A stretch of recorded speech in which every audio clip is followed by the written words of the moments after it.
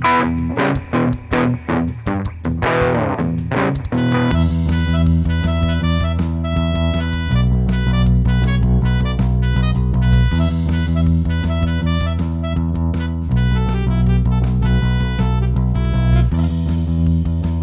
episode of Fusion and Hockey Podcast is sponsored by Sanborn's Boys.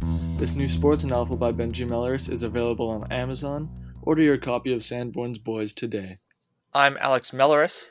And I'm Tai Seifu. And this week, before we get into all the hockey talk, I just wanted to talk about a dream that I just had last night, because it is one of the greatest dreams that I've ever had. And I didn't tell you I was going to start the show with it, but I'm starting with it anyway. So basically, the premise was a scavenger hunt in teams of 3 where they don't tell you beforehand, but you're only allowed to find the things that start with the same letter as one of your team members' names. So like basically, if all your names start with J, maybe you could like make trades with other teams, trading team members, or maybe you're just out of luck and you can only find things that start with J. And I think this is an excellent idea that I had somehow, and it must eventually be put into action. Okay. All right. That's certainly an interesting one, I gotta say. And do you just, it's like first to find like 10 items, or is there like a specific list? What's going on there? Yeah, I'm not really sure. I'm pretty sure there's like a specific list of things. But I guess, I don't know, there doesn't necessarily have to be, because like say your name starts with a Q, you might think first of all like, oh, I guess we're kind of out of luck because not many things start with a Q. But on the other hand, if there is anything on the list that starts with a Q, then all of a sudden you probably have monopoly on it because no one else is going to be able to claim it. So like on the other hand, if there's not specific things you have to find, then what you're doing, you just like go into stores and buy anything that starts with your letter. I don't really know. Okay, well, this is certainly an interesting concept, and if you can hammer out all the little details, perhaps we can get a bunch of people and actually play the thing. All right, I don't know. Seems like a lot of work. Perhaps. All right, so let's get into the hockey news, shall we? Sure. Okay, so as we get closer to the playing games and the schedule and all that, the NHL has released another set of dates. And this time, it's those exhibition games.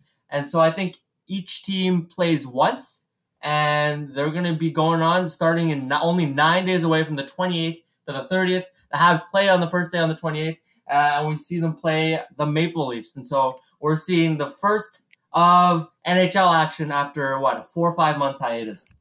Mm-hmm. Yeah, so July 28th, another concrete date. We're always talking about concrete dates. It's only 9 days away. The first preseason game is Pittsburgh-Philadelphia at 4 p.m. Eastern on July 28th. And then Montreal plays Toronto, as you just mentioned, 4 hours later, and each team gets one game. Also, I think last time I checked, the first 5 days of actual games now have set times as well. And I think actually now I'm looking at it, yeah, it's still just the first 5 days, at least on Cap Friendly. And Montreal's games against Pittsburgh are all scheduled at 8 p.m., at least the first 3.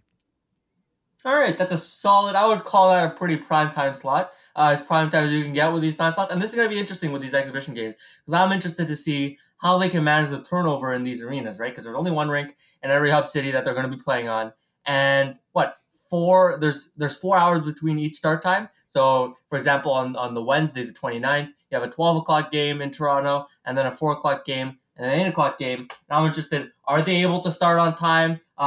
Can they get everything right? Will there be any, twists or any complaints coming from the players in the later games? That's what I'll be looking out to see. That's probably one of the bigger points in the exhibition games, and that's what I'll be keeping my eye on. Yeah, there's one of that on the first day also, with the 4 o'clock Pittsburgh-Philadelphia to the 4 hours later Toronto-Montreal. I know maybe it's a little different if you just have those 2 games as opposed to the next day where you have the 3 games. It may add a little bit of an extra challenge, but they're, I guess you could say, testing themselves right off the bat. Yeah, I mean, I'm sure the ice crew and all that, the Zamboni drivers, they'll all be in for quite a big job, making sure that, they meet the quality standards for every single one of them. Talking about hub cities, we saw some interesting weather news coming from Edmonton. And apparently part of the roof collapsed on the Rogers Arena. If there's one sign that we could see from the weather that maybe we shouldn't be having this tournament, it's they collapsed the building, at least partially. I only saw like a little bit of the video because it looked flooded, and I don't think the NHL is changing their plans for any reason. I think they expect they're going to be able to work everything out. I don't know there because really not many details have been released about it, which I guess you can understand. They probably want to keep a lot of it pretty much well concealed, especially if they intend on following through with it. But I don't know if there's any like what other possible like threats or challenges this could pose to getting the game started on time and getting everything running smoothly. And it's absolutely absurd. I mean, like we're like a couple weeks away. It seems the whole plan is set, and then all of a sudden it rains hard in Edmonton, and part of your fucking roof collapses in your arena. As you said, I don't believe it's going to impact anything. I think they said that it wasn't going to influence, like it wasn't going to impact the actual like playing surface. It didn't. It was just like in like some mezzanine or whatever. And so now that there are going to be no fans in attendance, it shouldn't pose a problem. But it's just one of those headlines. It's completely absurd. And 2020 throws us yet another twist. Yeah, I just wanted to make a little bit of a correction to something you said a minute ago, just because I don't want anyone to yell at you. This is Rogers Place in Edmonton. Rogers Arena is the one that's in Vancouver. So a little bit of confusion, perhaps, for us that maybe, I don't know, maybe you could make the names a little bit more different than that. Okay. Noted, noted. All right, so Yeah. let's get on to the Habs talk. A couple of Yes, points please. with relating to the restart and how the roster is going to look once we get started with the play against Pittsburgh.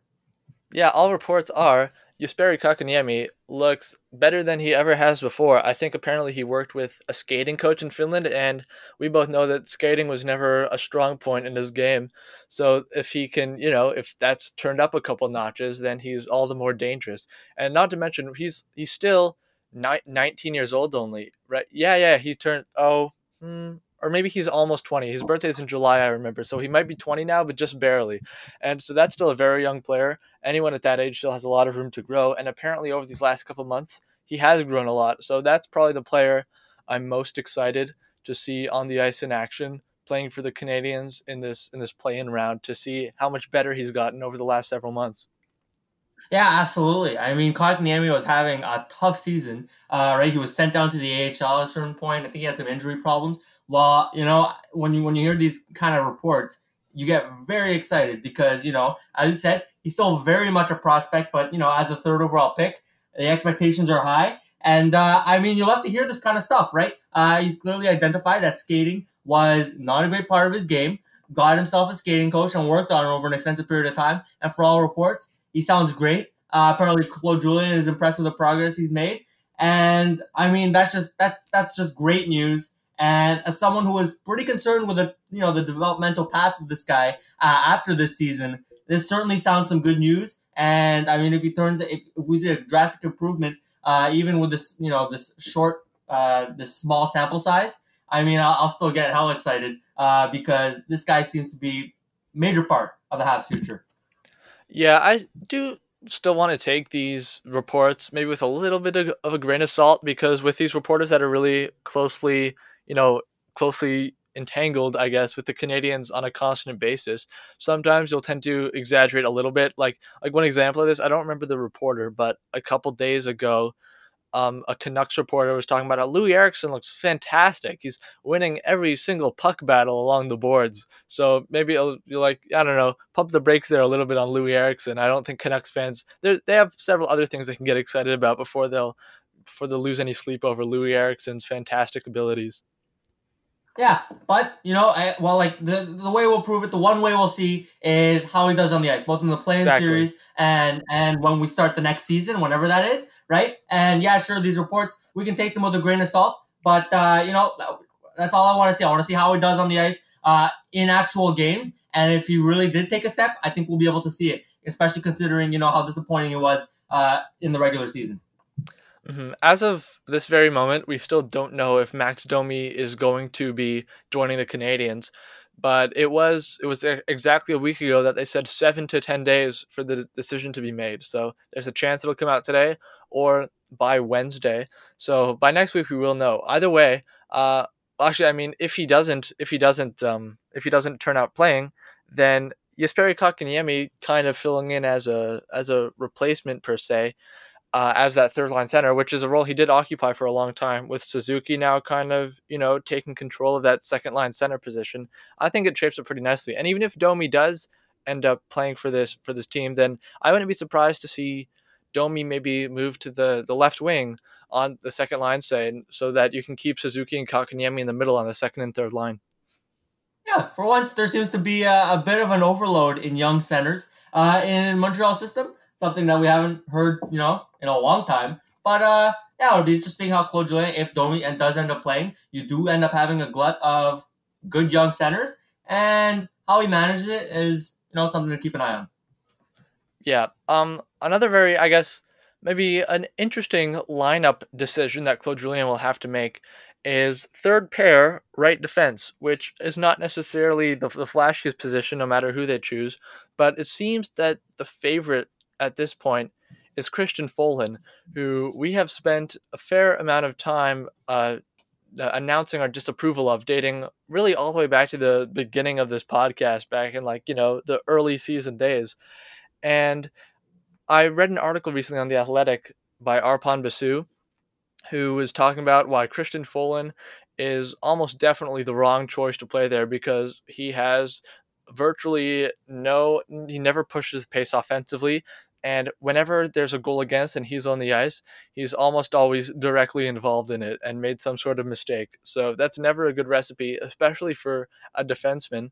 So honestly, I would prefer, and I think you would probably agree with me, and most Canadians fans would agree with me, that putting someone like Cale Fleury on that pair, who we were relatively impressed with when he played a little early on in the season. Maybe he slowed down a little bit as it went on and wasn't ready for the full season, but this isn't a full season, so I'd like to see Cale Fleury up again, or Noah Juleson, who just came back from another injury-plagued season. He managed to get in one game with the Rocket before the season got canceled in the AHL, and apparently he's impressed Claude Julien too. So I wouldn't mind to see him get a shot instead of Christian Folin on that bottom pair, or even if you want to play like Xavier Ouellet on his offside, then I wouldn't be totally opposed to that.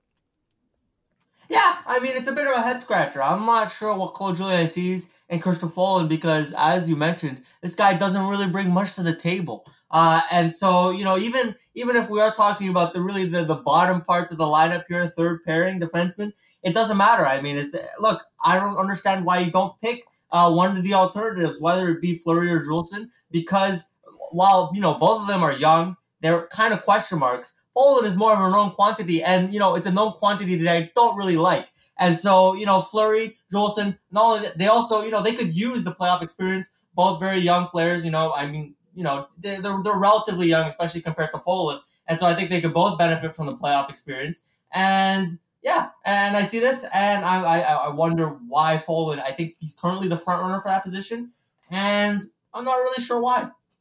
If I could make a little bit of an analogy here, I watched Hamilton on Disney Plus a couple nights ago for the first time, and I loved it. And I don't know if you're familiar with the story or the life of Alexander Hamilton, but basically he had been kind of enemies with Thomas Jefferson for an extended period of time.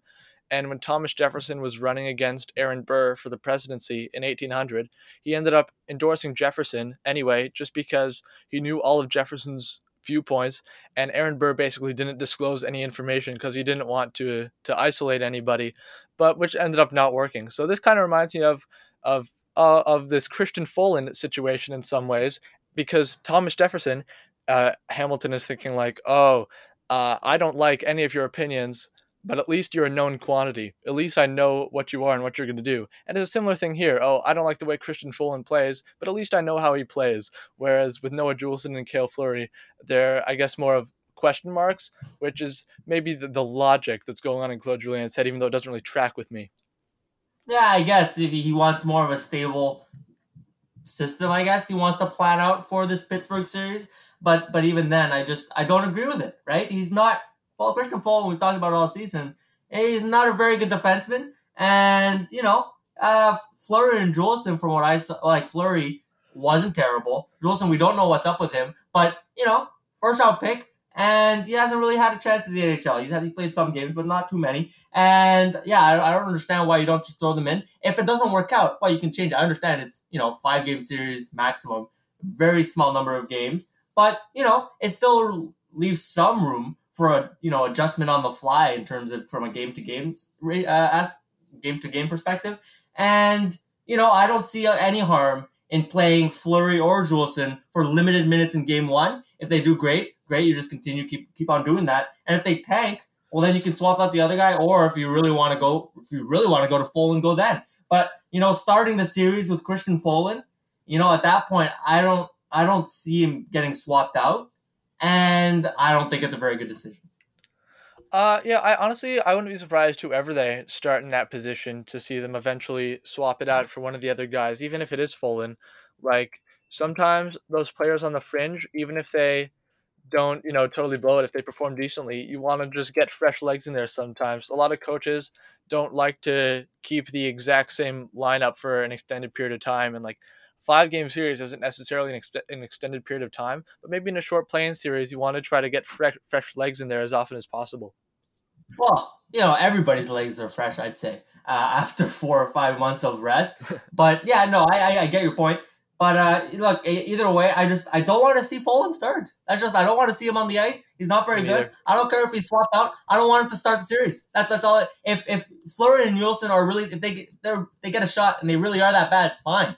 But I don't think they're that bad. I don't think they're Folan level. Like Folan's hardly. He's a very very fringe NHL player. And Fleury and Nielsen, we don't know what they are yet. And it's back to the question marks. I don't understand why you don't give them a chance. People forget, like Noah Juleson had pretty much won a roster spot on that bottom third pair by the end of the 17-18 season. He was playing there very consistently on that third pair on the right side behind Weber and Petrie, and it seemed like Weber, Petrie, Juleson was going to be the right side for the foreseeable future. And then when Juleson started running into the injury troubles, that's when it kind of, that side kind of opened up. And they've had multiple players circle through in the rotation since then. So I feel like the plan has always been for Noah Juleson to get healthy again and take that role back. And now it's just he has, a little more competition. But I feel like that's like their ideal scenario is for Noah Juleson to be ready to take that spot back and earn it and play there. Yeah, another, Jolson's development kind of went off the rails the last couple of years with the injuries, as you mentioned. And, this is as good a time as ever to try to get it back on track, right? Mm-hmm. And to have Folan play, it just, yeah, I don't know why stunt your Jolson's development in any sort of way. And yeah, throw him out there, see how he is. I really don't see the harm in that. I wish Romanov were eligible to play. That would make this so Wow. much more exciting and so much more easier. But I still don't really understand why they ruled against these players playing this season. Like Romanov's not the only one. He officially signed his contract like a couple of days ago with Montreal, and I think it was a 3 year contract. So basically, what happens is like this is the first season. So it burns a year of this contract, even though he's not even allowed to play this year. So he has 2 years after this before he's an RFA. It's the same story with Kirill Kaprizov with Minnesota, who's probably going to do a lot. Probably, honestly, might be Minnesota's best forward immediately next season as soon as he starts playing. And it's a similar situation for Ilya Sorokin, the stud goalie with the Islanders now, except he actually only signed a 1 year deal for this season that he wasn't allowed to play in anyway. And then, like 2 days later, signed a 1 year extension. So like his name was right on top of his own name, like back to back times on Cap Friendly, and I don't know if I'd ever seen that before. Yeah, I really don't understand the logic the NHL is using by not letting these guys play. I mean, in a typical season, right? These players would be eligible, right? We've seen it time to time. Players come over from Europe, they sign their entry level contracts with their teams, and they're able to play in the playoffs. And I understand that it's a crazy year, but I don't understand how this crazy year makes it so that these players should be ineligible. I really don't see the reasoning on behalf of the NHL, and it screws off Minnesota and the Habs when they're not able to play Romanov. Yeah, I think Minnesota should be definitely the most upset about this because Kaprizov would be a big needle mover. At least he's projected to be, and he would probably go onto that top line right away, and he would make a big difference against the Canucks, which is a series that Minnesota is probably the underdog in, and Kaprizov might move the needle that way. And not to mention Sorokin too. I feel like the Islanders, like Sorokin, I think he would probably be the best goalie on that team right away. I think the plan is for him take over as the starter next year. Thomas Greiss is a free agent. They probably won't bring him back. They'll probably have Sorokin as the starter, and or maybe like a 1A 1B with him and Semyon Varlamov for the next however long Varlamov is signed to. Yeah, and so do we see? Have you gotten any reasoning as to why they disallowed all these players from playing? Do you have any sort of I idea? mean, Because I can't think of anything. barely, but like okay, if you think of it, like normally these Russian players, their contracts expire April 30th, so they wouldn't be joining these teams until like the second round of the playoffs. And when you factor in this playing series, that's when you're more or less 40% into the playoff run that they would make it, as opposed to now it would be the full time, it would be the 100%. So that's like the only thing I can think of is like they wouldn't have joined them for the beginning. They would have only been able to join halfway through. And so if they wouldn't have been there the whole time anyway, then we'll say now you're not allowed to be there at all, as opposed to you can be there the whole time when you otherwise wouldn't have. That's basically the only thing I can come up with, and it's an argument that I don't agree with at all. I think that these players are signed to deals for this season, so they should be able to play. It should be that simple. Like I understand all pandemic, strange scenarios. You have to. I like that they committed one way or the other and just made a decision on it. I just think it was the wrong one. Yeah, absolutely. And I mean, it's kind of absurd. They're under contract. They're all signed. This year counts, right? They're burning the year, and yet they can't play. They're not allowed to play in the playoffs. And yeah, it just seems a little crazy to me that that's the way it goes. It just really doesn't make any sense, especially when you're considering that they are burning that year of the contract. The fact that they aren't allowed to play, it just doesn't seem right. Mm-hmm. I want to point out also, like, it probably won't be long until we start seeing these 31 man rosters finalized. I've seen like a couple of training camp rosters floating around. If you go on Cap Friendly on the depth charts page, you'll see in like the healthy scratches position where they usually have like two or three players. You got a list of like 12, 13 guys who are all at training camp now. So and I noticed that on Montreal, Lucas Vedamo isn't there, and guys like Alex Belzile, Laurent Dauphin are at camp, and I'm pretty sure if I'm reading Cat Friendly correctly, Lucas Vedamo isn't, which I thought, I don't know, a little bit interesting considering I would have assumed you take the relatively young guy who's played a little bit in the NHL this season ahead of however old he is, 28-year-old Alex Belzile or Laurent Dauphin, who's kind of newer and hasn't played in the NHL in a while. Yeah, it's kind of one of those names, right? You're like, oh well, what's the deal there? I'm not sure. I guess I mean, it seems like a management decision, or they decided maybe he really didn't impress when he made his little stint in the NHL this season, and they decided to keep him off the roster. Why? I don't know. This guy's 24 and he's already played in the NHL. I don't understand why you don't give him a shot at Oh, camp. he's already 24. Yeah, he's 24, and Oh, I thought he was a little younger. but look, these are fringe level guys. I don't think any of them, whether it's Belzile, Dauphin, or even if Vedamo made cap, I doubt any of them would actually end up making a 31 man roster. But yeah, in terms of prospect or whatever development, if you can still call him that at the age of 24, something to note. I think I would have probably at least thought really hard about putting Lucas Vedamo on the 31 man roster, especially if Domi ends up opting out, because you probably want to have, like, I think a good balance to have would be like 3 goalies, 10 defensemen, and 18 forwards. So that's like two full extra lines of forwards. So if I'm just running through fast here, looking at the page, Tatar, Dano, Gallagher, Drouin, Suzuki, Armia, Lekanen, Kotkaniemi, Byron, Wheel, Evans, Dale Weiss, and say Domi's there, then you got Domi, Paling, Charles Hudon, and then look, the only other guys here are Alex Belzile and Laurent Dauphin. So they'll probably be going with 17 forwards, 11 defensemen, if we're going by here. And then if Domi ends up opting out, then maybe you do have to like reach off of this roster and take someone like Lucas Vedamo or Joseph Blandisi. I'm not really sure how the numbers are all going to end up working out if Domi's there, if Domi's not there.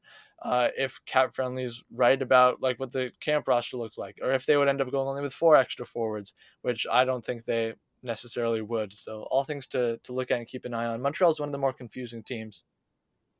Yeah, and now that you put it like that and you actually lay the numbers out, the names and all that, yeah, maybe it would have made sense. But I guess they prefer. I mean, this seems like one of those management things where they prefer both of those players, right? Belzile and Yeah. Dauphin. Belzile, I'm not really sure why, but it just seems like that's the way it is. They prefer both of those players, and I mean, they certainly get a better look at them than we do, right? And so, I'm not too concerned about it, but yeah, Yeah. it makes you wonder a bit.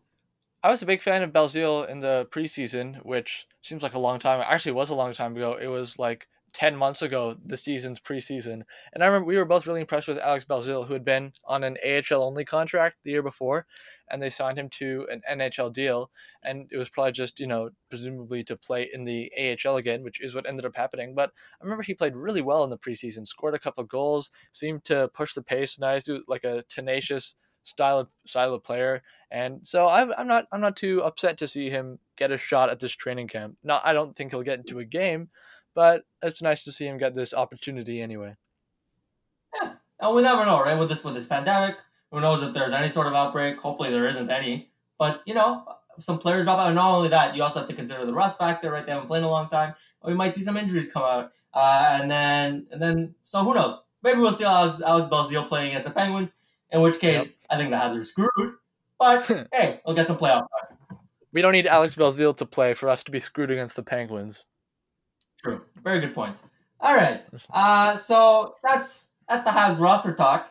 A couple of other points from the NHL in terms of news. We talked about Minnesota earlier, and it looks like they've renewed. I think they slapped the interim tag on Dina Vason when they installed him as their coach this season. After they fired, I think it was Bruce Boudreau, and they've given it an extension, 2 years, and I think they've removed the interim tag. It looks like to be the coach of the near future for them.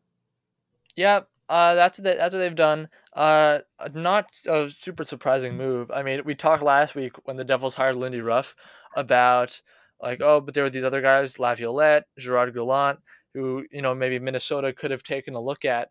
But I mean, if you wanna bring up the financial thing again, then you can. But also the fact that like Minnesota, I don't remember if I'm like making this up or not, but I feel like there was definitely a storyline where they were overachieving for a big chunk of the season, and especially after Evason took over, they were kind of rocketing up the standings, and it looks like they were climbing towards a playoff spot. So if Evason really like struck a chord with this group from the get go, then you want to commit to him for another 2 years. Then I mean the results are there. He performed well right away, so he's proven himself at least for a small sample size.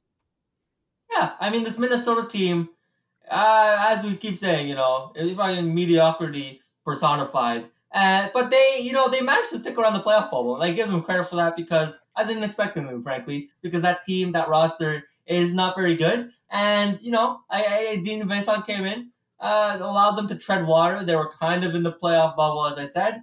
And if they like what they saw, how he interacted with management, and apparently that's the case. I mean, I don't really have any problems with keeping him. I know they didn't keep Nasruddin in the Devils organization, but the Wild seem to like what they got with Evason, and keeping him. I mean, if you like who you got, what you got, if it ain't broke, I don't see a need to fix it, and so yeah, seems like your run of the mill coaching move. This does kind of maybe feel like a gap coach kind of thing. We've talked about that term a little bit last week.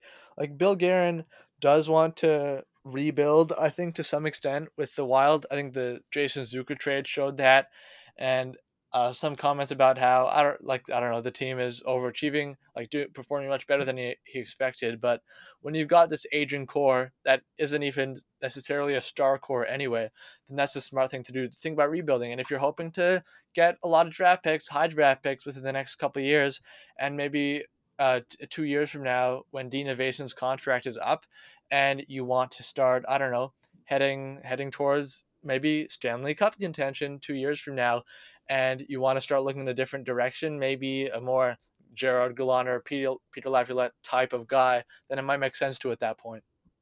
Yeah, I mean, Dina Vason absolutely screams grab coach. Cheap guy who seems to get along well with his players, gets along well with management, and so he's just a dude, right? You ask any fan that doesn't live in Minnesota, probably couldn't tell you who Dina Vason is, but he works. He's nothing special, but he works. And for a rebuilding team, or at least what if that's what they're going for, it's a name. It's a name, and it's a name that nobody really has a problem with. Mm-hmm. The other big news that has been kind of trickling out over the week is awards finalists. We did our little mock awards ballots a couple weeks ago, and now the actual three finalists are coming out for so far six awards. I would say, yeah, not really surprises, I guess. Do we want to start with the Lady Bing, because that one actually started getting some I don't know, people were talking about it probably for the wrong reasons. The finalists are Nathan McKinnon, Ryan O'Reilly, and Austin Matthews. And I want to remind you that the definition of this award is more or less player who portrays, not portrays, but shows gentlemanly conduct on the ice. And need I remind you about an Austin Matthews incident last summer involving a security guard. Um, so a lot of people were, kind of not too pleased about that. And I would say I'm in that group as well. Like, it seems pretty tone deaf to nominate Austin Matthews for this award. Like, usually it always, like, the finalists are always forwards who score a lot, who get very few penalty minutes, and they see, oh, these three players fit that bill. So I guess we're nominating for them for this award. And it's just very, I feel like whoever the people who voted for Matthews, and it was definitely several people for him to be a finalist, probably should have thought that one through a little bit more. Yeah, out of all the nominations that we've seen, this one's definitely a head scratcher. I mean, the Lady Bing already kind of a fringe trophy, and there's lots of players who score goals and don't get penalties. Fuck, you could nominate Connor McDavid for this, and nobody would have a problem with it. And so yeah, you had lots of options, and the fact that a bunch of them picked Austin Matthews, frankly, it's yeah, as you said, it's tone deaf. I mean, I just everybody. It was a big scandal, basically. When it happened, that incident that happened over the summer, and I mean, I guess these people have no sort of short term memory because yeah, I mean, it seemed like you usually you see a bunch of Lady Bing Memorial nominations. Nobody really gives a shit, but the fact that people notice this, people notice that it doesn't seem like the right move, doesn't smell great. Yeah, if the Lady Bing is getting this many people talking about it, then that probably means they did something wrong. Yeah, absolutely. And this Austin Matthews nomination definitely feels that way. Because, as I said, lots of other fucking players you could have picked, and nobody would have given a shit yet again this year. And then you had to go with a guy who had a scandal less than, 12 months ago? I don't like it. Yeah, not even just that they nominated him, but that it was within the very same season that this news broke. It's not right. It's not right in my opinion. The other trophy on the smaller end of things is the Bill Masterton, which is an award for or perseverance and dedication to hockey is the main definition, but it's evolved over the years into, as Andrew Berkshire put it, competitive struggling. Just to put it into perspective, the three finalists are Stephen Johns, Oscar Lindblom, and Bobby Ryan. So three guys who have obviously been going through hardships, tremendous hardships in their lives over the past period of time. I think this award's probably going to end up going to Bobby Ryan just because he has had the comeback. He scored that hat trick in that first game. Oscar Lindblom, I think when he returns next season, then it's definitely going to be his for next year. But just because he hasn't returned yet, I feel like it's this, maybe next season is where he's going to take the Masterton. Yeah, it's a bit of a weird award, isn't it, the Masterton? Uh huh. As you said, competitive struggling, who suffered the most over the course of the season, and I mean, I guess I kind of get it. You want to spotlight the struggle that these guys went, and you want to recognize that they're still committed to hockey, but still, it just feels kind of weird to honor people's struggles. It just doesn't. It's a strange award, and yeah, I mean, feel good stories for definitely for Bobby Ryan. I mean, as you said, the hat trick was something special for them this season. It was was a highlight moment. And sure, if it was about Masterton, sure, good for him. And as I said about the Lady Wing, it's kind of a trophy that nobody really gives a shit about. But we talk about it this time of year, and if you, congrats to whoever ends up winning in advance. Jack Adams Trophy. Three finalists are Bruce Cassidy, John Tortorella, and Alain Vigneault.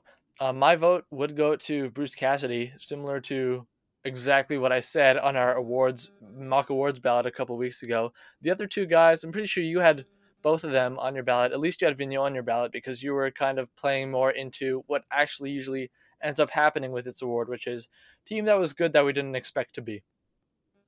Yeah, I mean, no huge surprises here. A couple of names that you could have possibly seen, Mike Sullivan from Pittsburgh. I think you had Jared Bednar from Colorado on your ballot. And if we had seen either of those guys, and you replaced a couple of these guys on this ballot here, I don't think anybody would have a problem. I think all five of those coaches very well deserving. And I mean, yeah, by the definition that has won the award the last few years, I'd expect Alain Vigneault to win. But if Bruce Cassidy does end up taking the cake, I mean, I'm not going to throw a fit about it.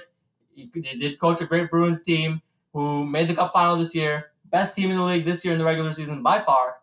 And so, yeah, give the Jack Adams to any of these people, even Tortorella, fuck. And, I mean, I think they're all well-deserving candidates. No, Tortorella does not deserve the Jack Adams. And I think like if he wins this year, then he would be like the second coach ever to win it 3 times, which is just nuts because this Columbus team staying afloat with all these injuries was pretty much all the doing of Elvis Merzlikins and Jonas Korpisalo. Like, and also Seth Jones was what kept them afloat for most of it. It was those 3 guys. Then, if you'll remember, when Seth Jones went down at the beginning of February, or in the middle of February, at that point, Columbus had a pretty firm grip on the playoff spot, and then they just started sliding. And now we see that by points percentage, they are actually outside a playoff spot. They're ninth in the East.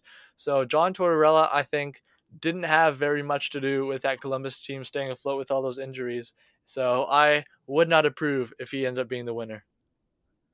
Alrighty.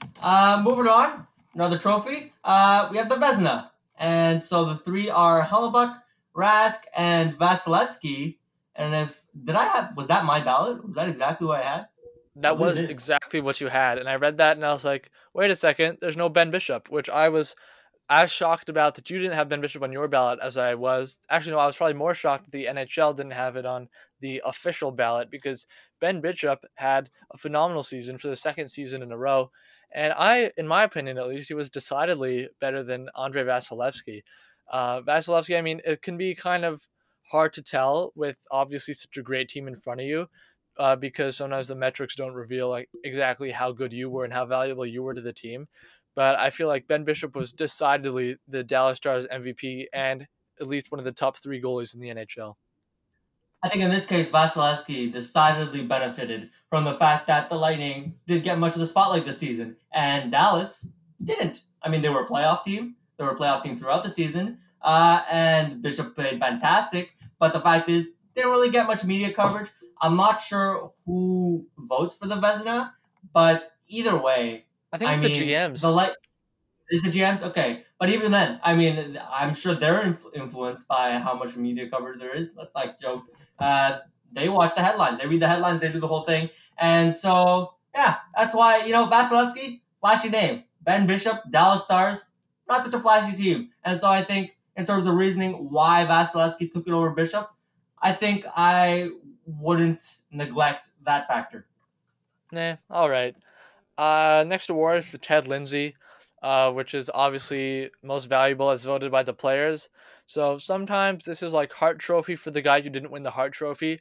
Sometimes it's the same guy who wins both. The finalists for the Lindsay this year are Draisaitl, McKinnon, Panarin.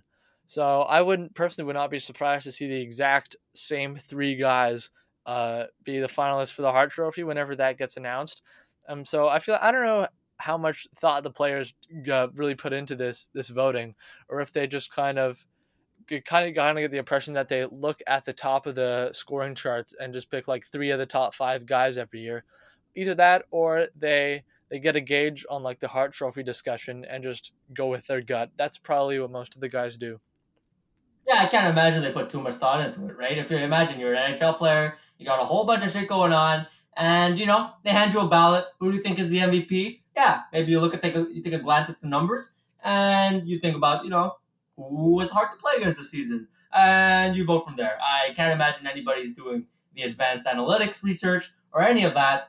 And so yeah, these 3 names, pretty big names in terms of hard conversations this season. And so to see them as the nominees for the Ted Lindsay, not surprising at all. I still think Connor Hellebuyck should be in there, but oh yes, me too.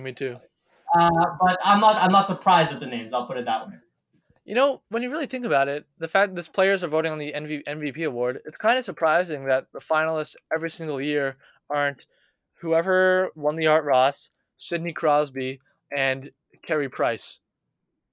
Yeah, I'm shocked, frankly. And so I guess they do read the headlines, but Yeah, they must. yeah, I mean, there's no other way. I mean, who was there was that player poll, right?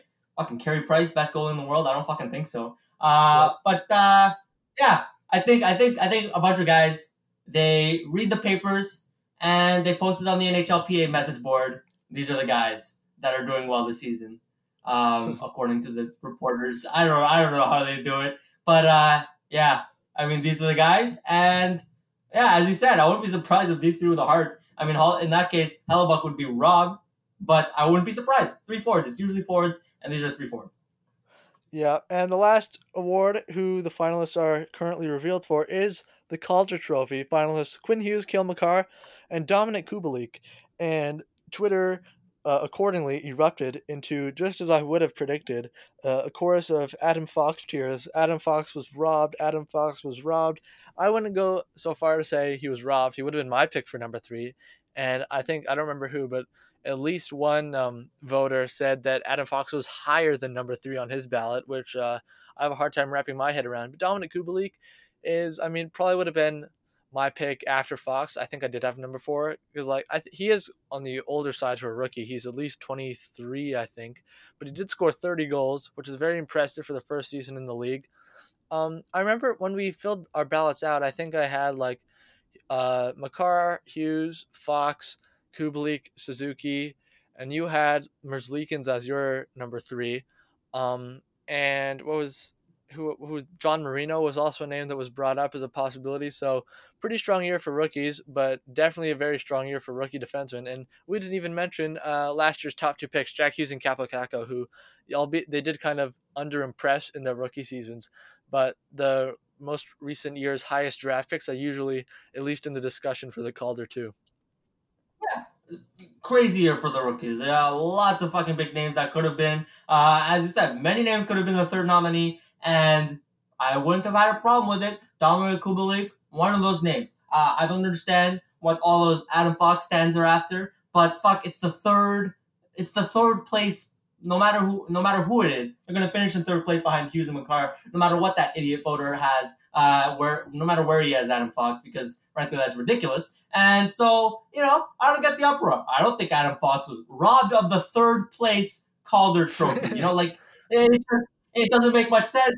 I don't understand what the uproar is about, and I'm not outraged about it. And neither should you, and neither should anybody, because who the fuck cares? Because Quinn Hughes or Cale Makar, one of those guys are going to win the actual Calder trophy, and they'll be very well deserving of it, much more deserving of than Adam Fox, I might add. Whoever it was that put Adam Fox number two on their ballot probably wasn't actually because they think Adam Fox was the second best rookie, but probably because you want to. I don't know exactly how they calculate the averages of the votes or whatever, but I assume it would make it more likely that Fox would finish third. So when you rank these players that you especially like higher than even you think that they deserve to be ranked, then it probably you're thinking of maybe pulling up the score, pulling up the average. And the same goes for if there's a player that you think may win an award who you don't think deserves to, you'll rank them like even one or two spots lower than you would want to think of weighing down the average. I don't think that's such a such a kind spirited thing to do. It seems to kind of destroy the integrity of the whole thing. But we actually one of the most famous instances of that when it was in 2002 when Jerome McGinley was like a shoe in for the Hart Trophy, but or like it was a two-horse race between Iginla and Jose Theodore, but someone just decided to leave Iginla off the ballot entirely of like the top five, and so Jose Theodore ended up winning on the tiebreaker of like most first place votes. So whoever that was, I think it was like some Montreal reporter, some Homer guy who just wanted Theodore to win the Hart Trophy, so they left Iginla off the ballot, even though like it would have been as outrageous as like leaving Cale Makar off of this Calder Trophy ballot. And if you're strategic voting for any of these awards, let alone the fucking Calder, you should not get a vote. Are you kidding me? Strategic voting for the third place player, for Adam Fox, that's absurd. I mean, it's crazy. And so, to It would have whoever been that cool though to is. see like I three mean, defensemen on the ballot. yeah, it would have been absolutely. But Oh well.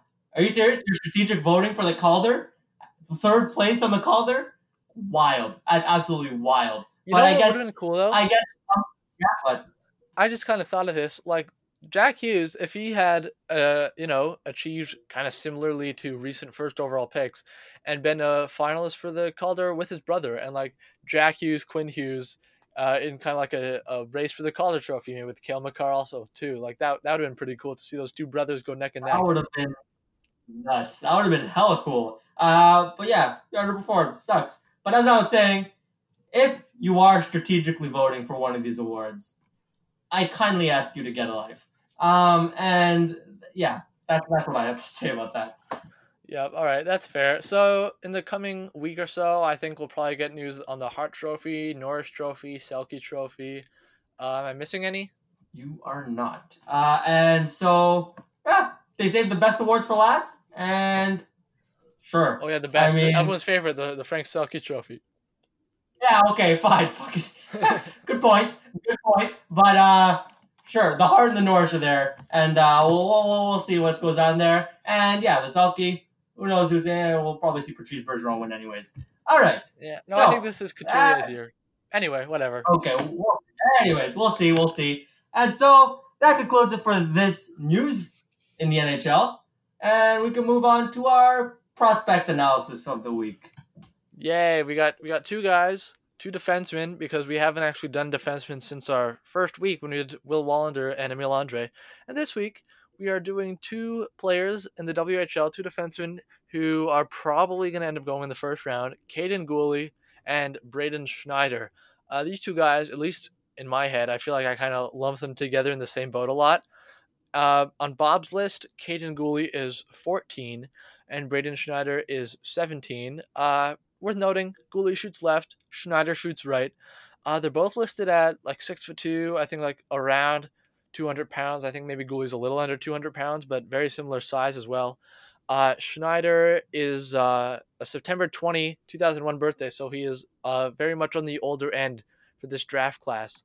Caden Gooley had 11 goals, 29 assists, 40 points in 64 games with the Prince Albert Raiders this year, and Schneider didn't produce quite as much. He had 8, 16, 24, so 24 points in 58 games with Brandon.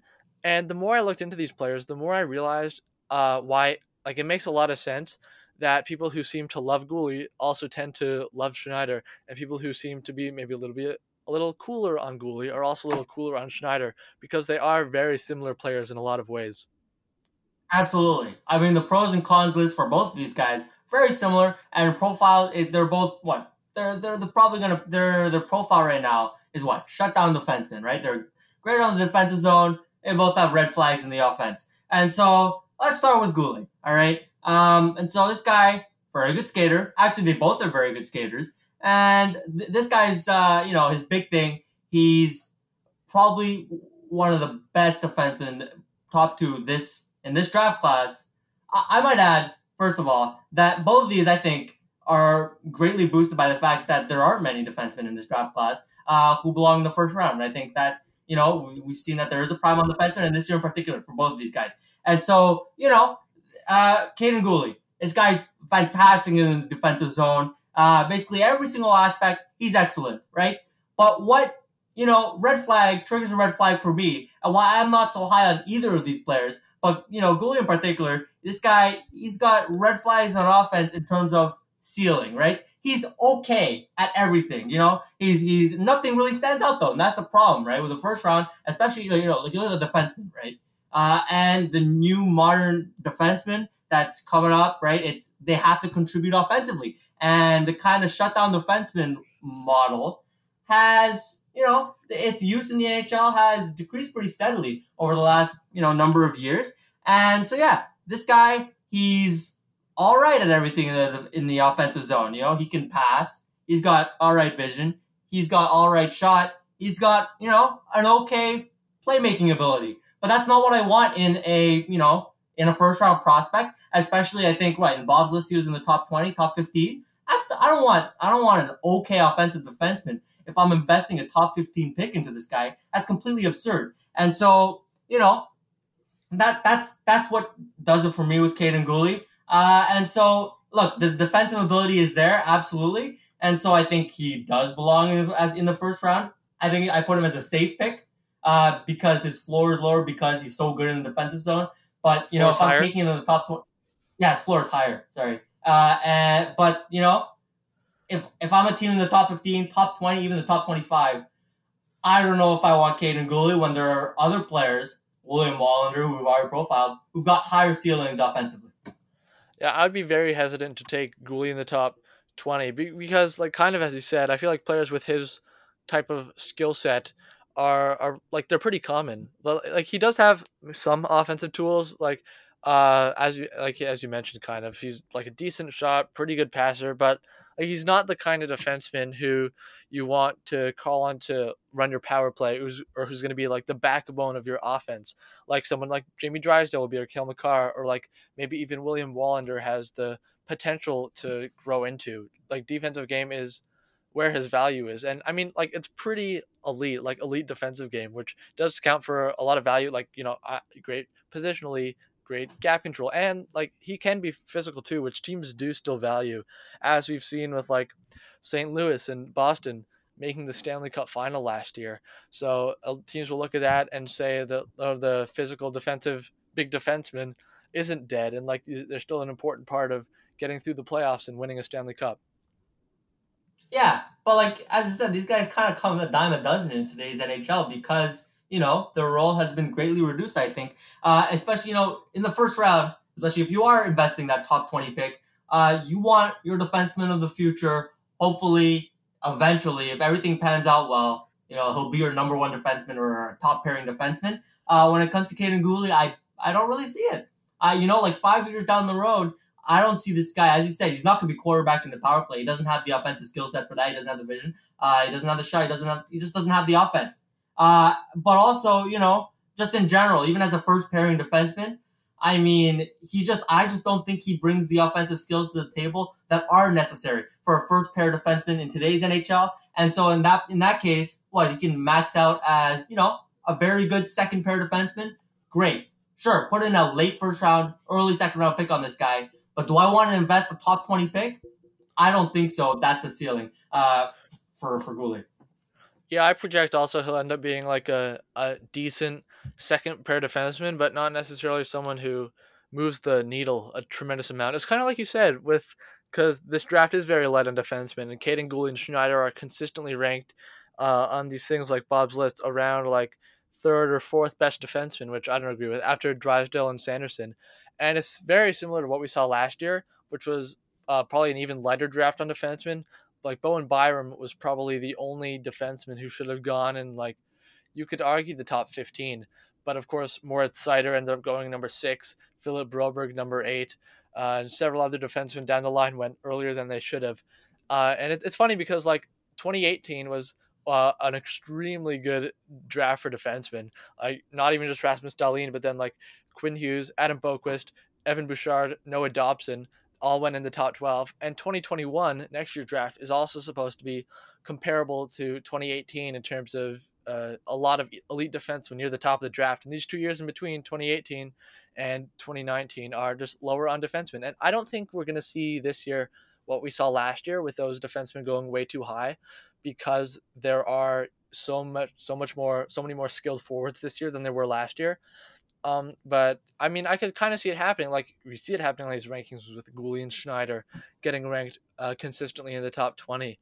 And it's kind of also like the inverse thing from 2018, where we remember Montreal was picking third, and they quote unquote reached for Jesperi Kotkaniemi, and then Arizona 2 picks later with Barrett Hayton, when there were probably better defensemen available. So no matter what, I feel like no matter what the surplus is in any given draft year, whatever the surplus isn't, teams are going to be reaching for that earlier than they should. Yeah. And so really the big message here is don't draft positionally, right? Because in that case you'll be reaching for players because if there happens to be a dip in the number of quality players in that position, well you're just gonna end up reaching. And it's as you mentioned, it happened with the centers a couple years back and defensemen last year, and probably what's gonna happen this year. If we move on to Braden Schneider, he just kind of feels like a poor man's bread and Caden Gooley, right? I mean, he's an excellent skater, but he's just solid offensively.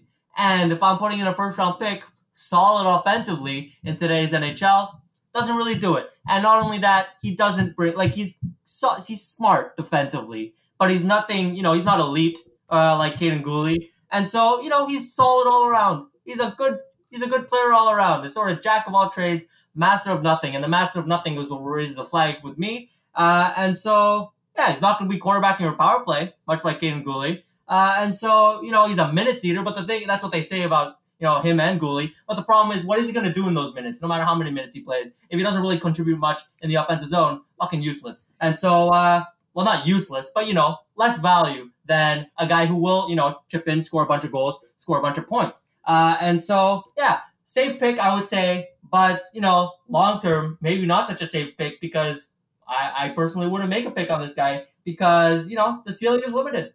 The floor might be high, but the ceiling is limited, and I don't like that as a first round pick. Yeah, the term minutes eater I find to be a big giveaway in terms of, because that means nothing about what a player's ability. That all that means is the coach plays them a lot. Like if you put me in the WHL and put me on the ice for 26 minutes a game, I could crawl around the ice and scouts would call me a minutes eater. So not saying Braden Schneider is anywhere close to as bad as I am, but like I kind of agree with you that I prefer Caden Gooley.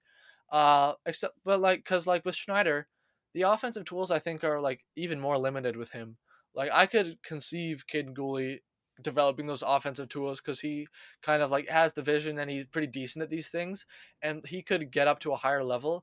I don't really see that happening as much with Braden Schneider because he's really like not a flashy player at all. But when you've got a big defenseman who skates very well and shoots right, you can see why a lot of teams may be eager to take this player earlier than maybe they should.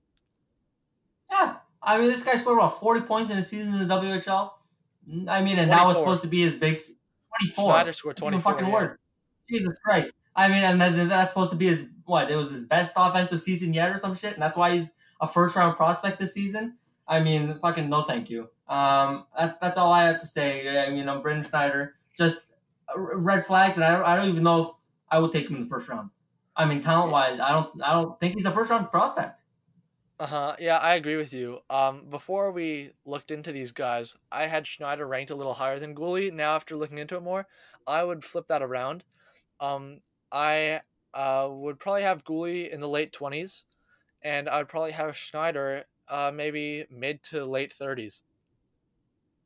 Really? Fuck, I'd push him even, I'd push him further down, maybe 40s. I would say back end of the 40s. Look, given the hype, he's not going to fall to the 40s, especially with the prime that's put on defensemen. But look, the premium that they put on defensemen. But just, I don't know. I don't see it. There's no ceiling. There's no fucking ceiling on this guy. And so, I don't want to I don't even want to spend a pick in the 30s or even in the early 40s for this guy because I like, what's his ceiling? What, like, okay second pairing defenseman? Like, yeah, at least Gooley is like a good second pairing defenseman. This guy, I really don't see how his skills will really translate into anything meaningful in the NHL. He's just going to be a guy in the NHL, and I really don't see him panning out much more than that. If I wanted to predict where these guys are going to land, I do expect they'll both end up going in the top 20. I feel like maybe if Florida ends up picking around 15, that they would be one of the teams that may take a flyer on one of these guys because their defensive pipeline is pretty bare. Also, same kind of in the same boat is the New Jersey Devils, who, if Vancouver beats Minnesota, then Vancouver's pick goes to New Jersey, which will probably be around number 17, I think. And there's a team who is probably going to be very interested in taking either Schneider or Gooley. Top 20? Really? You think both of them go top 20? Man, Well, I I mean, Bob's gotta list is usually pretty telling about those kinds of okay, things, all right. and yeah, so that's what I predict that neither one of them is going to fall out of the top 20. Maybe one of them a little bit, but definitely not both. If I think both teams, if you pick them inside the top 20, Schneider in particular, I think you're making a mistake. Yep, I I agree. really don't. I just really don't like either of these players as a top 20 pick. Solid safe pick if you're talking about the very end of the first round, second round. It's a safe pick. Good for you. But top 20, really, when you're looking for that home run, no. It's a no for me for both of these players. But Schneider, I don't understand the hype. I guess it really is just there aren't many defensemen, and there are slim pickings, and that's why he's really rocketed up the boards because I don't see what he brings to the table. I really think what the scouts see is big and fast, and they think, oh, big and fast, that's really nice, and shoots right. We can work with that, and like those three things are worth at least 10 draft slots in the first round in the eyes of some scouts. Yeah, that's fair. I wouldn't agree, but I guess that's what they do think. Not only that, Schneider shoots right, and we all love our big, fast, right-handed defenseman.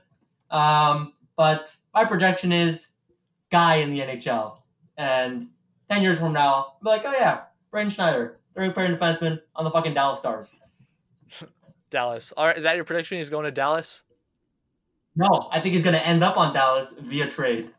That's my call. Or is he going to sign there as a free agent? Yeah, sure. It'll be one of the NHL middle class. In 10 years, he'll be in Dallas in his comfy third pairing role. All right. Cool.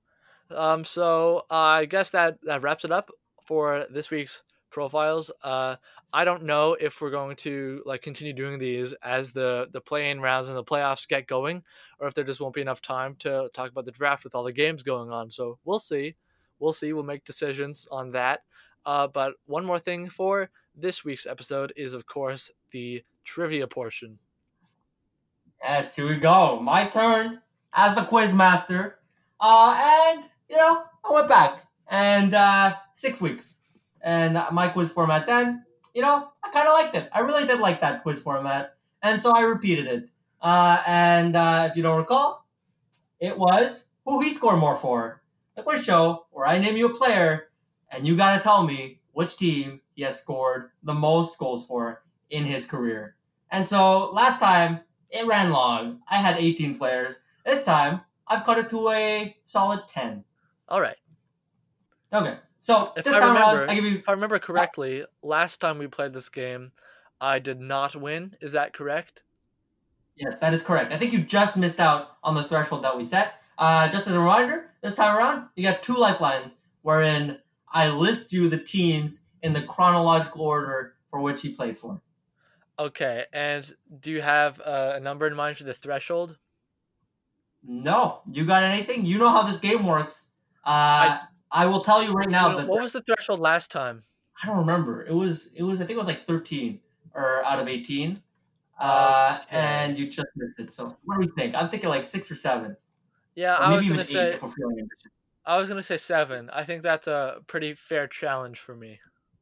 Okay, and I'll tell you right now, they're mostly active players. So Okay. It should. Okay. The vast majority are active. All right. So they're okay. All right. We ready? Yep, I'm ready. Okay. Here we go. First player. All right. For who he scored more for. Part 2. Mike Smith. Who he scored more for? Okay. He has scored 1 goal in his career, unless he scored 2. But I don't think he scored 3. And at least one of them was with the Coyotes. So, Arizona Coyotes. All right. Off to a good start. So yes, you're right. He scored 1 goal in his career. It was until Pecorine scored this last season, the last goalie goal to have happened, and he scored it with the Coyotes. So yeah, 1 career goal for Mike Smith, and it was with the Arizona Coyotes. Moving on. I'm going to tell you right now, we're going on a bit of a theme for the next 4 guys, and the theme is Vegas Golden Knights. And so here we go. Ryan Reeves. Who he scored more for? Ryan Reeves played like half a season with Pittsburgh. He's been with Vegas for like 2.5 years now, which, yeah, wow, that's a long time. But I know he was with the Blues for a very long time before he went to Pittsburgh. So I'm going to guess the St. Louis Blues. All right. You're correct. He scored 4 with Pittsburgh in that tiny stint. He scored 27 over, I think it's, 7 seasons with the Blues. And he's already up to 17 with the Golden Knights. And so a bit of a late season, late career resurgence for Mr. Reeves, but he hasn't yet caught up to his St. Louis totals.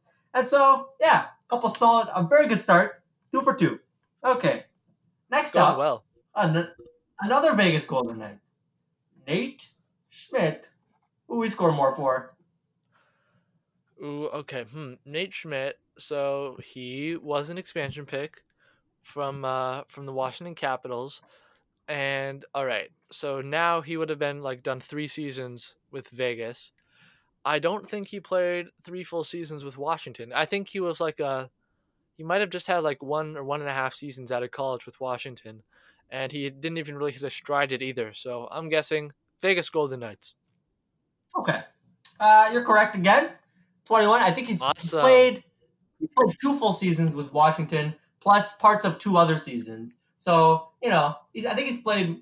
Yeah, it's like half in terms of games, but he has scored double the goals, more than double in Vegas. It's 21-8, Vegas over Washington, 3 for 3. Alrighty, here we go. Okay, we're getting harder. The first few ones are easier, and we're ramping up the difficulty as we go. Okay, All right, all right. next up we have Jonathan Marchessault. Who he scored more for? Okay, Jonathan Marchessault did like nothing with Tampa. He had, was it 1 or 2 really good seasons with Florida. I think I'm pretty sure it was just one, and now he's had like 3 seasons with Vegas playing at that similar level. So once again, I'm going to guess he scored more for Vegas Golden Knights.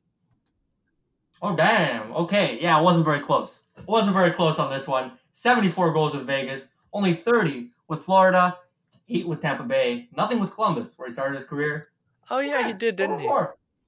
Yeah, he did start there. And so, okay, we're ramping it up now. All right, we gave you a few softballs to start it off. Build up the old confidence machine. Oh Next yeah, oh up, yeah. James Neal. Who we score more for? Oh, okay. James Neal. He started with Dallas. He played, I want to say like I don't know, around 3 seasons there. He went to Pittsburgh after that. He had like a 40 goal season, and he was there for 3 years. He was traded to Nashville in 2014 for Patrick Hornquist and Nick Spaulding, and he stayed in Nashville for 3 seasons until the expansion draft. He played 1 season with Vegas, then 1 season with Calgary, and now 1 season with Edmonton. I didn't realize how much he's been around till it's all coming out now. Uh, I'm thinking either Pittsburgh or Nashville because he spent the longest amount of time there. I think it was 3 seasons each. And I think it was actually maybe like I think it was mid-season traded to Pittsburgh. I think it was like 3.5 seasons with Pittsburgh, plus not to mention like he had a 40 goal season. So and also playing with either Malkin or Crosby for pretty much that entire stint with the Penguins. So that's my guess. I'm guessing Pittsburgh. Okay, you are correct. 5 answers in a Yeah. row. He scored Bam. 89 with Pittsburgh over three and a bit. He's that one 20 game stint in that first season with Pittsburgh. He only scored 1 goal, but yeah, 89 in Pittsburgh, 77 in Nashville, 72 in Dallas, and the other ones 25 with Vegas, 19 with Edmonton this season, 7 with Calgary in that disaster. Uh, Solid career, 6 teams for James Neal, and he scored more for Pittsburgh. All right. Next up, what we got? We got Edmonton theme for like 2 questions. All right. Cool. Adam Larson. Who we scoring more for? Oh, all right. Let's think about this. Adam Larson was drafted 2011. I think I don't think he made the NHL immediately, but I think in like the lockout year was when he made his debut. So that was the 12-13 season. Then 14, 15, 16. So that's like kind of 3.5 seasons with the Devils. And since then, it's been like 3 seasons with the Oilers. So pretty much an even split in time. I know he hasn't done much scoring with the Oilers, but I'm pretty sure he didn't do much scoring with the Devils either.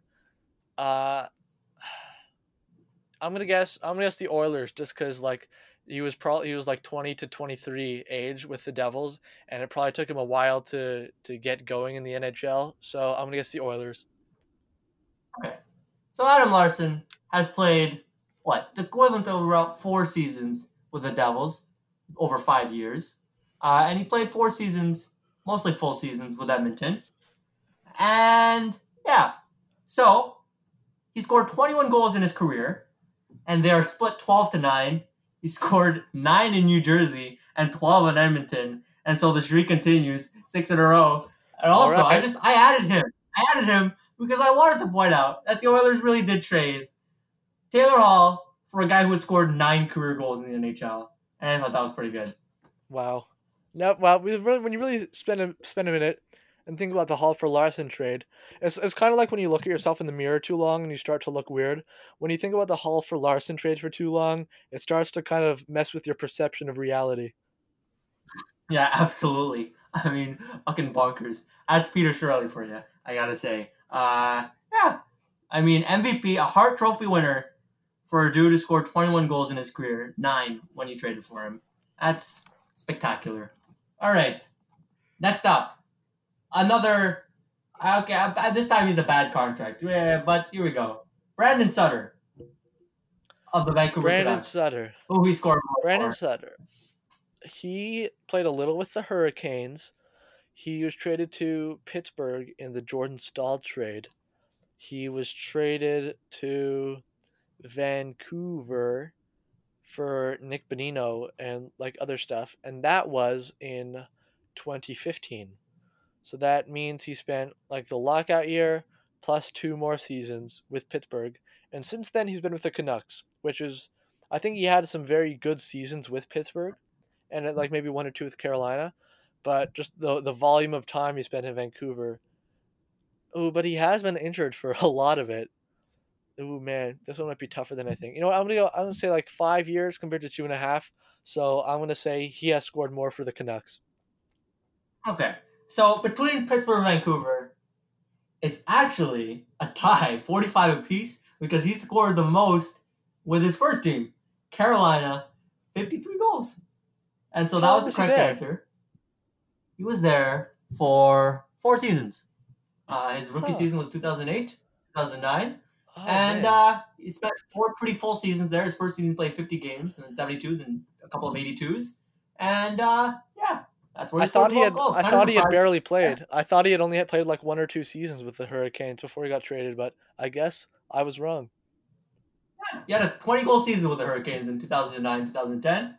And a feat he's only replicated once since. And so the streak is over. 6 out of 7 now. Brandon Sutter, the first mistake of this quiz. All All right, I right, gotta here we get go. 1 out of these next 3 to win. Okay. All right. What should we do next? Okay. Former Montreal Canadian, Nate Thompson. Who he scored more for? Okay. Who? Nate Thompson. Man, okay. You know, I'm gonna use one of my lifelines here because I know he's been around quite a lot, but Okay. I would like to get it all All right. straightened out. This man's played for 8 teams, so almost a third of the league. So he started his career off in Boston, then he went to New York, the Islanders, the Lightning, the Ducks, the Senators, the Kings, then to the Habs, then finally where he currently resides in Philadelphia. I'm thinking either Tampa or Anaheim because I know he was with both of those. I think for his longest stints there, he was barely in Ottawa or LA for any time at all. And Montreal either pretty short stint, like just about a year.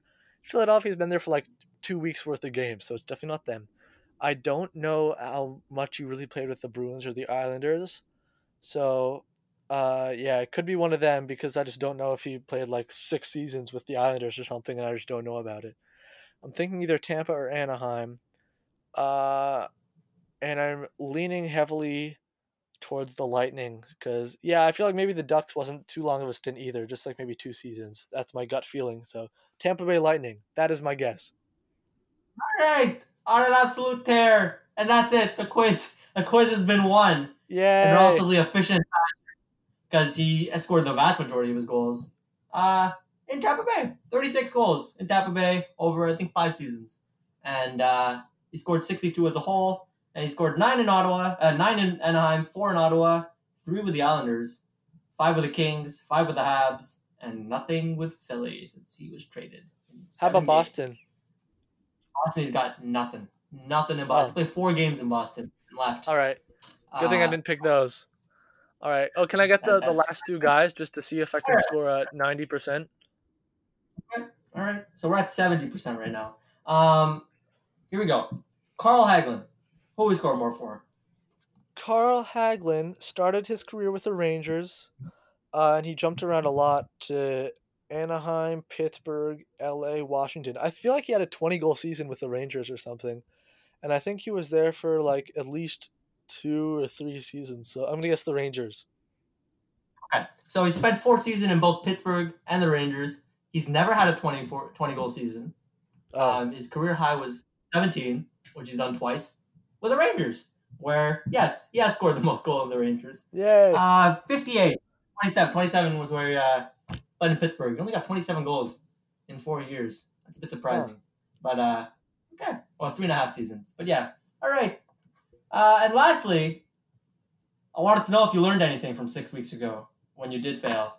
And so I brought somebody back from that last quiz. It's your boy, former Hab, John Scott. Who we score more for? Oh, yeah, I remember this one. He scored more for the San Jose Sharks. Don't even need a lifeline. Wow. Look at that. There he goes. 90% on this quiz. That is correct. For 3 goals with the Sharks. All right. Okay. All right. A very successful quiz for you, I got to say. Very successful quiz for me. All right. So now that I know we're allowed to reuse old formats, I might look into doing just that for next week. But maybe not. Okay. Maybe not. I'll see if I come up with any other kind of genius idea that I can use. All right. As long as you don't go back to the 5-year roster thing from, the one that took an hour and a half. Yeah, that one. It took not even like 56 minutes or something. Don't worry, I will not go to that. I will try to keep quiz times at 20 minutes maximum. This one was about like 15 minutes long, so I think that's an appropriate length. All right. So, you got anything else to add before we wrap it up this week? Next week, we're going to be doing our I guess, play-in preview / round robin preview, and we're going to be predicting stuff, the outcomes of each series. I just thought maybe we'll have like special bonus predictions, like I don't know, specific players that are gonna score a certain number of assists or whatever, and maybe we'll even do some round robin predictions, shots in the dark, just for fun. So that'll be the bulk of next week's episode.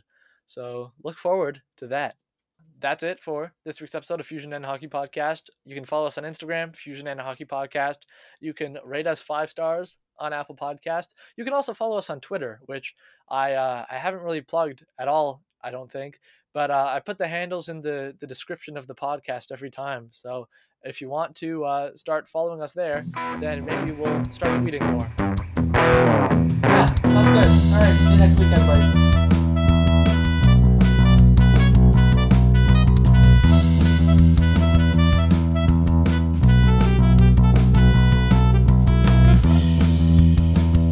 This episode of Fusion and Hockey Podcast is sponsored by Sanborn's Boys.